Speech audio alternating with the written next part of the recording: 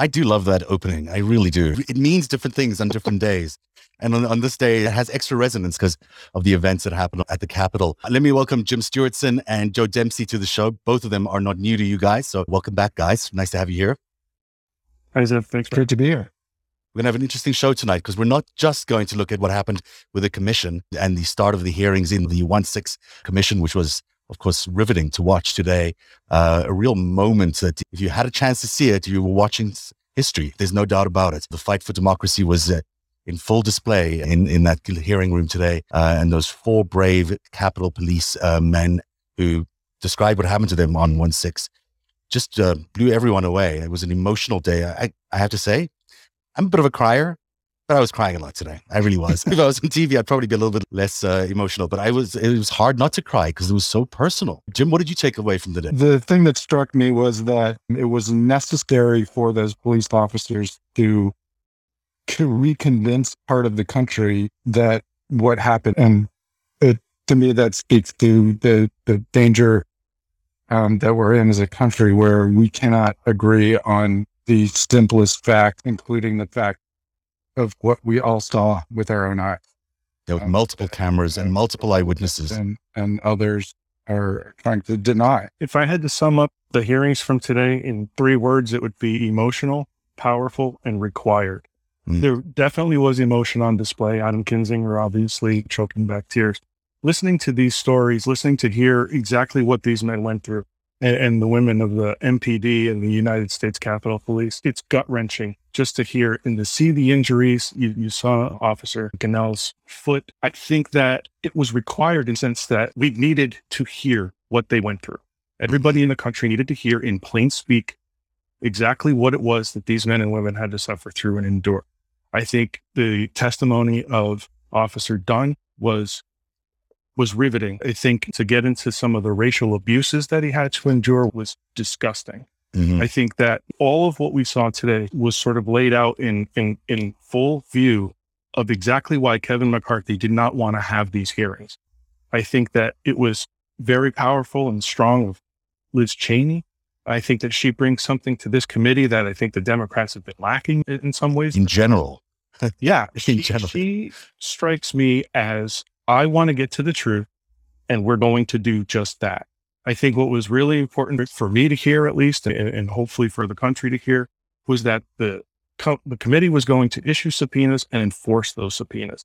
We've been through hearings before. We've seen people just claim privileges that they don't exist to not have to participate because they just want to not go through a subpoena or not honor the subpoena. She said, we are going to enforce those subpoenas. And I think that's something that's been missing and hopefully will be important for us as we go forward. It was really powerful at the end. I thought the last few minutes were incredibly powerful when they asked the Capitol Police officers what they wanted to achieve out of the hearings.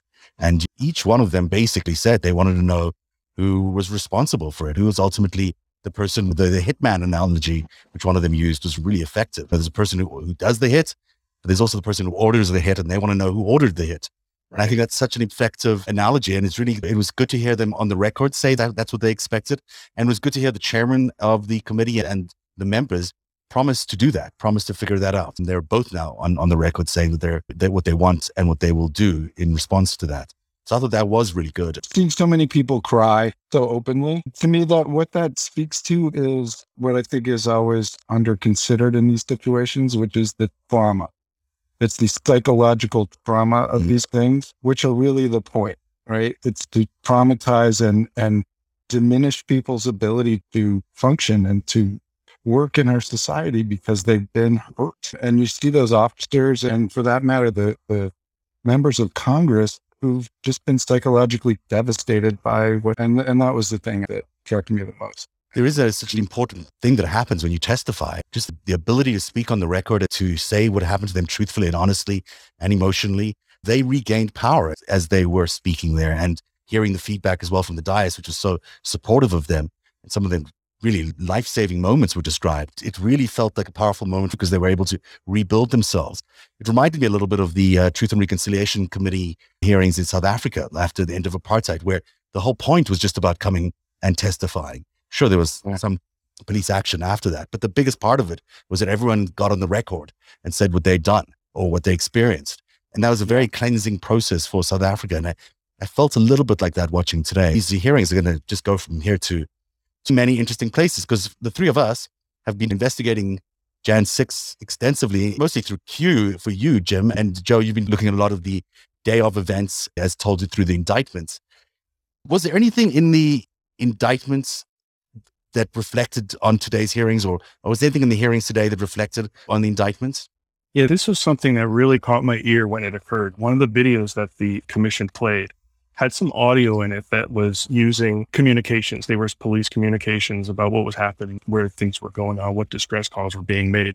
But then there was also one in particular that caught my ear that said, "The tip of the spear has breached the Capitol." And that came from the Zello chat. That Zello chat channel, that was a secured communication that the Oath Keepers were using.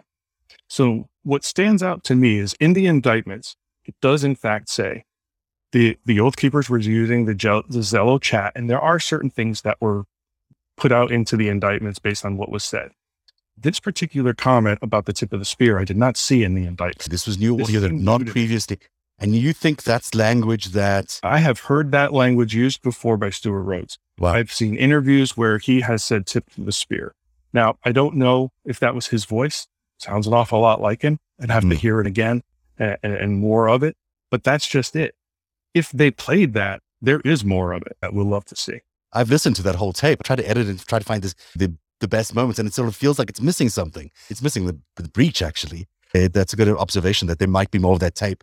And boy, will it be something if it includes the head of the Oath Keepers. That will be a massive piece of evidence for them. And of course, there they were on that chat, for hours discussing what they were doing and their intentions for being there. That's one group of people, sort of the militia people that were there. But then there's also the Q people that were there. And it feels to me like since the insurrection, the Q people and the militia people have sort of fused. They seem to have become a unified entity, which is hard to describe how that happened, but it does feel like that we're looking at a movement that is still ongoing and has somehow merged into a one being or one entity. Yeah, I was struck that I think it was Officer Hodges used the word QAnon, which was, I believe, the first time that word was uttered in Congress. Oh, really? I mean, at a hearing, they didn't, at the last, when they did the previous hearings, no one said the word QAnon. They refused to say it. They wouldn't show pictures with Q flags in them. It looked like they were specifically avoiding that. But this time they were calling the people who did it terrorists. They used the word cult. They used QAnon.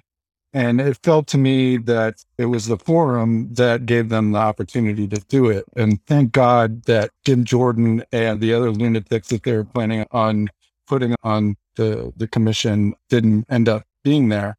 Yeah. Because I think it was a far more constructive experience for everyone without a bunch of... Yeah, it would be really disrespectful. Yeah, if we had those guys there and they would have just made the whole thing a sham and unnecessarily so. So your point about language there is well taken about the use of the word terrorists in Congress, about these people that came there on January the 6th. That's I don't know if it's been used before in Congress. Maybe it has, but certainly not in a hearing of this importance. And it was their choice to go there. They chose that language in their opening statements and they echoed it throughout. They felt like they were victims of a terror attack. And they were seats. Yeah. That's right. Yeah, Officer Hodges basically said to Raskin, he told him, he basically cited to him the U.S. code. He said, this is the definition of terrorism, and it fits. That's why I used it. He said, you've used the word terrorist in your testimony 15 times. He says, that's why I used it, because that's why it fits. Wow.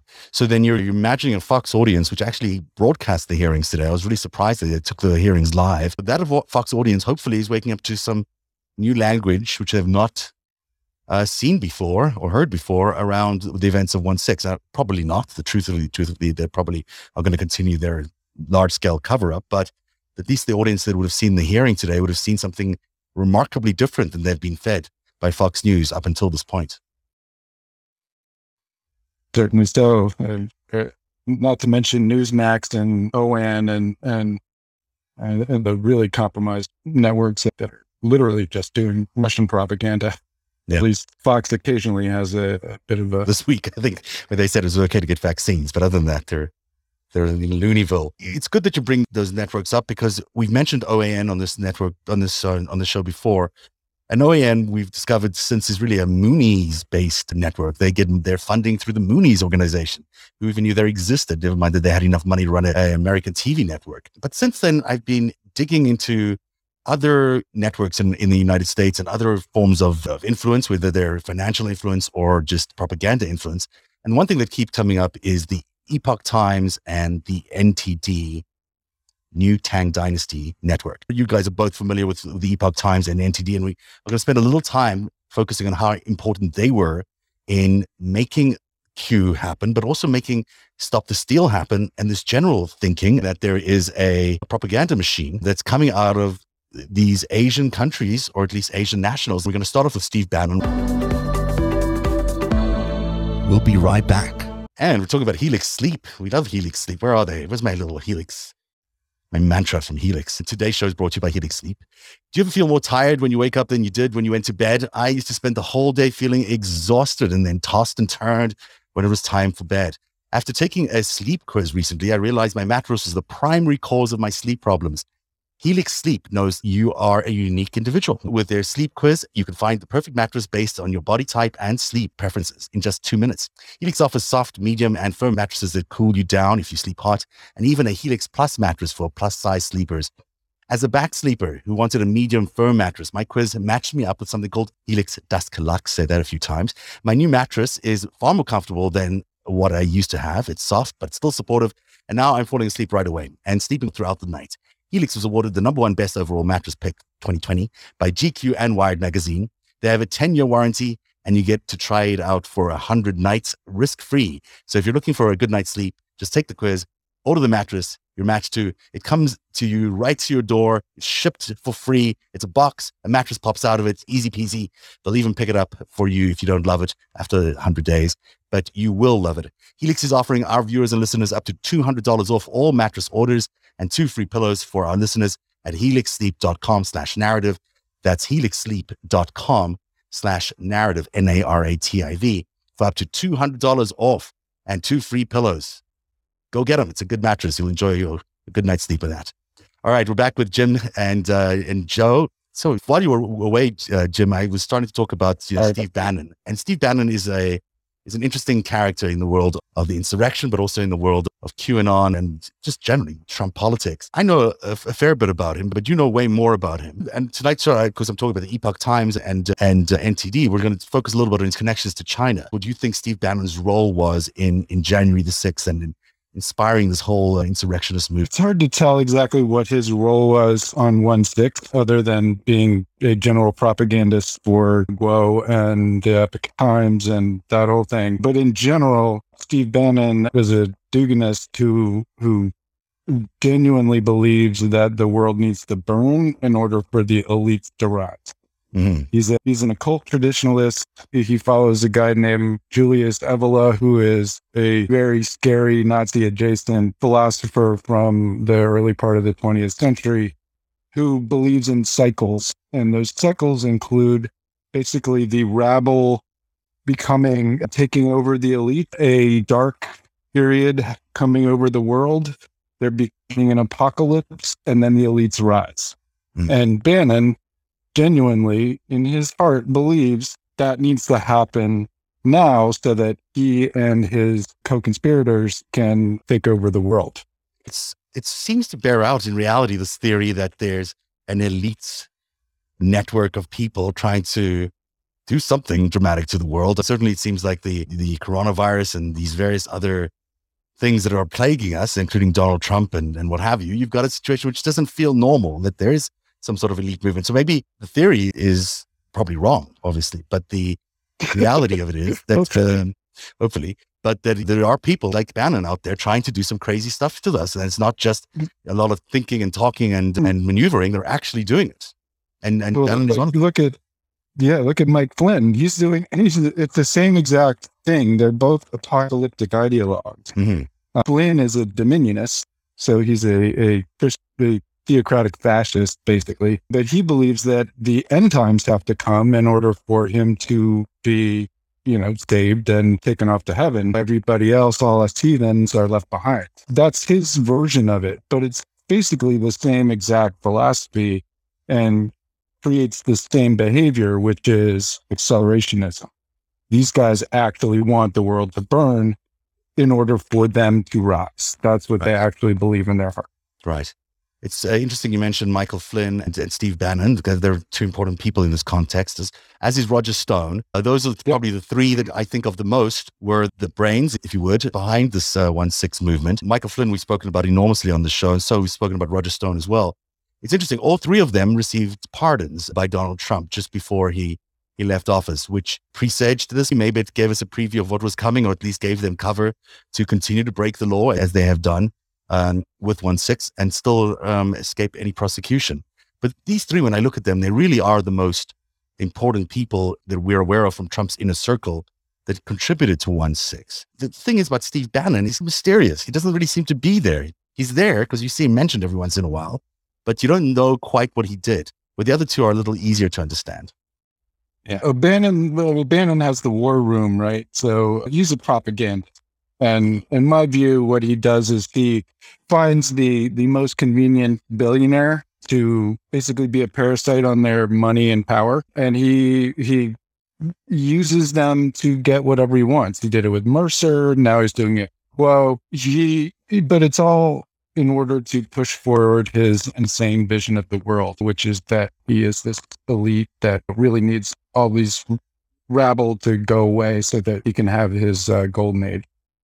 Right. The link as well that I keep coming to with Steve Bannon is Gamergate and a lot of those early iterations of this manipulation of people's minds through gaming, which of course, Jimmy's, you're an expert in, and why we've spoken to you before.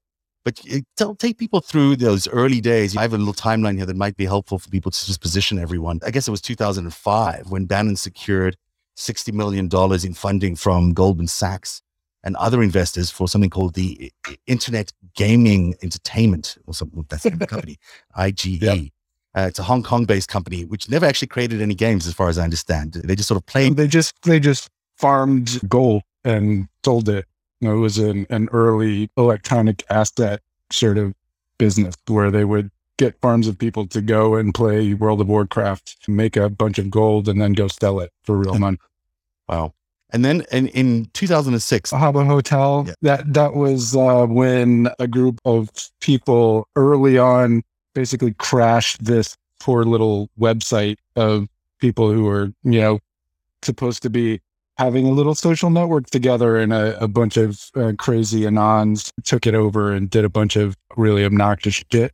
And that was the kickoff to the anonymous fan brigading trolling movement is when all that kind of began. Okay. It really got serious in the mid teens with Gamergate and some of those things. Okay. So tell us a little bit about Gamergate without getting too confusing. It was a prequel, if you would, to Q. Yeah, at the time, didn't know it was a prequel, but for sure, it was a bullshit controversy about women and SJWs in gaming, where a bunch of people used misogyny basically to radicalize a whole bunch of kids effectively, including starting with people on the Chans who candidly tended to be fairly antisocial and obnoxious to begin with. But what happened was this thing started on Wizard Chan, and then it went to 4chan, and then it went to 8chan. Progressively worse until there were people dying, there were people getting swatted, and just hundreds of people being traumatized every single day by a giant mass of trolls. And this radicalization engine grew and grew to the point where Milo, who was at Breitbart at the time, paid attention to it, was like, well, looky here, we've got a whole bunch of angry, young, largely conservative leaning people. Let's see how far we can push this. Bannon agreed. And over, the course of a couple of years, basically turned Gamergate into the alt-right, including Richard Spencer and that whole thing. The alt-right would not have happened the way it did if it was not for Game. So when was that? That was around 2014 or 2015? 2015 is when Milo and Bannon started really getting involved. It hit its peak in early to mid 2015, I would say. Which is really interesting because in 2014 is when suddenly Bannon is part of the Robert Mercer, not suddenly, but that's when we find him as part of the Robert Mercer empire, buying Cambridge Analytica, which, is a tiny unknown company, which no one really knew about, but as it turns out, would land up shaping an American election and maybe Brexit as well. And it was bought mysteriously, by Mercer in 2014. No one really knew what they were doing with it, except Steve Bannon wanted to build I guess there's no other way to describe it, but a mindfuck machine. And that's what they did with Cambridge Analytica. Yeah, they sure did. And Bannon, remember who was involved in it, right? Bannon, Flynn was involved. They were working with Facebook data, which brings in Peter Thiel, forgive me, and that whole thing. So yeah, Bannon knew the power of technology to drive minds. And he saw it directly in Gamergate, and who knows what order these things happened, but at around the same time, he saw an opportunity to technologically do what he was seeing online, but have a better way of targeting people than just people who happen to be doing Gamergate stuff. Right. And so the Mercers become big backers of Donald Trump. And in August 2016, Steve Bannon is a Trump campaign manager. And he stays there. They win the election together. And he becomes the chief strategist to Donald Trump. Now, there's something else that happened in 2016, and it ties into Epoch Times and NTD. And I had no idea these things happened. This I found out today. I was like, what? How come I didn't know this? But there you go. Between 2012 and 2016, NTDT, which is the New Tang Dynasty television network, received $900,000 from Renaissance Technology. And Renaissance Technologies might be the correct name, is Robert Mercer's company. And I don't know why this particular fund that Mercer owns would have decided to pay $900,000 to NTDT, but they did. Were you aware of this? Have you ever heard of this before? Does it come into your world? It's interesting, right? Something I had no idea. And then on top of that, it turns out that Steve Bannon used to produce documentaries, which we all know, but he used to produce them for NTDT. And here's a quote from him, direct quote, I'd give them a number on a project budget and they'd come back and they'd say, we're good for that number, which never happens. If you've ever produced a documentary or tried to produce a TV show or documentary, no one ever says, sure, we'll pay whatever you want in your budget. It doesn't happen that way. So it's pretty weird that for some reason, this bizarre little network that runs out of the Falun Gong Epoch Times world was just handing over money to Stephen Bannon and saying, go ahead, make a documentary, which he did some weird documentary in 2016. I find it really interesting that happened, but also that it happened at the same time that Mercer was giving them $900,000 to do we don't know what with. Yeah, because they didn't give a shit about the money. That's not what it was about. It was an investment. It was obviously an investment. That $900,000 is not even pocket change. No, it's not. But there's something it was in exchange for something. It was certainly, it indicated something for them. And no doubt. And the Falun Gong doesn't need that much money either, it turns out, because somehow miraculously, the Epoch Times makes a lot of money, strangely, because it prints actual newspapers. You see them everywhere. You see them in your neighborhoods, I'm sure. You see them in mine. Every day, there's tons of these newspapers dumped on people's doorsteps, and they contain a strange mix of really extreme far-right news coverage. And a lot of it is conspiratorial. And certainly when you read it, you would walk away thinking that the liberals were complete communists and taking over the world and destroying it, which is not at all the case. But certainly through the Epoch Times lens of news, that is the case. And they're super supportive of Donald Trump and this crazy white nationalism, which doesn't really make sense for an organization which basically membership is not really white. Yeah. When you put up that picture of Roger Stone, Michael Flynn, and Steve Bannon, immediately what came to mind was disinformation. And the Epoch Times has been making huge ad buys on YouTube. When you go into a video, your video may start up with an Epoch Times, and it may just look like somebody's just speaking to you in the normal thing. But then by the time you get to the first or second minute of it, you wonder, what are you saying to me here? Right. They're very, very good at that. Yeah. Yeah, it's Facebook ads. And they're also spending money directly on behalf of the Trump campaign, like $1.5 million on Facebook ads for the Trump campaign, which again is bizarre. Like, why would a TV network or a newspaper need to spend money of their money on a campaign? It just makes no sense. Normally it's the other way around. But your point about YouTube is correct, because when I look at and I might even have the graph here, there is an enormous amount of knowledge now about how Stop the Steal became a term in late 2020 and beginning of this year. And a lot of that came out of YouTube. In fact, most of it came out of YouTube. I'm not sure where the source of this. I think it's Just Security had this on their page. And I won't read you the whole thing, but it said most of the Stop the Steal terminology showed up between September 1st, 22nd and February the 2nd, 2021. 70 million engagements on different platforms. More than 43.5 million of those engagements were registered in December alone. So there was certainly a buildup into January. But the 83% of total engagements were registered on YouTube videos. Not necessarily YouTube videos that stayed on YouTube, also replayed on Facebook, Twitter, and other places, but that 83% is such a high number. It's clearly a strategy that someone employed, and it could be that the Epoch Times and NTD were among the people who were putting out their content, their conspiracy theory content in YouTube, and then distributing it through other channels. And that's why we're seeing this high 83% of engagement for YouTube for Stop the Steal. I think that was an interesting little bit of data to throw into our discussion here, because YouTube is not often discussed. We do talk about them, but we don't talk about them in the way we talk about Facebook, nor do we talk about them in the same way as we do Twitter in some ways.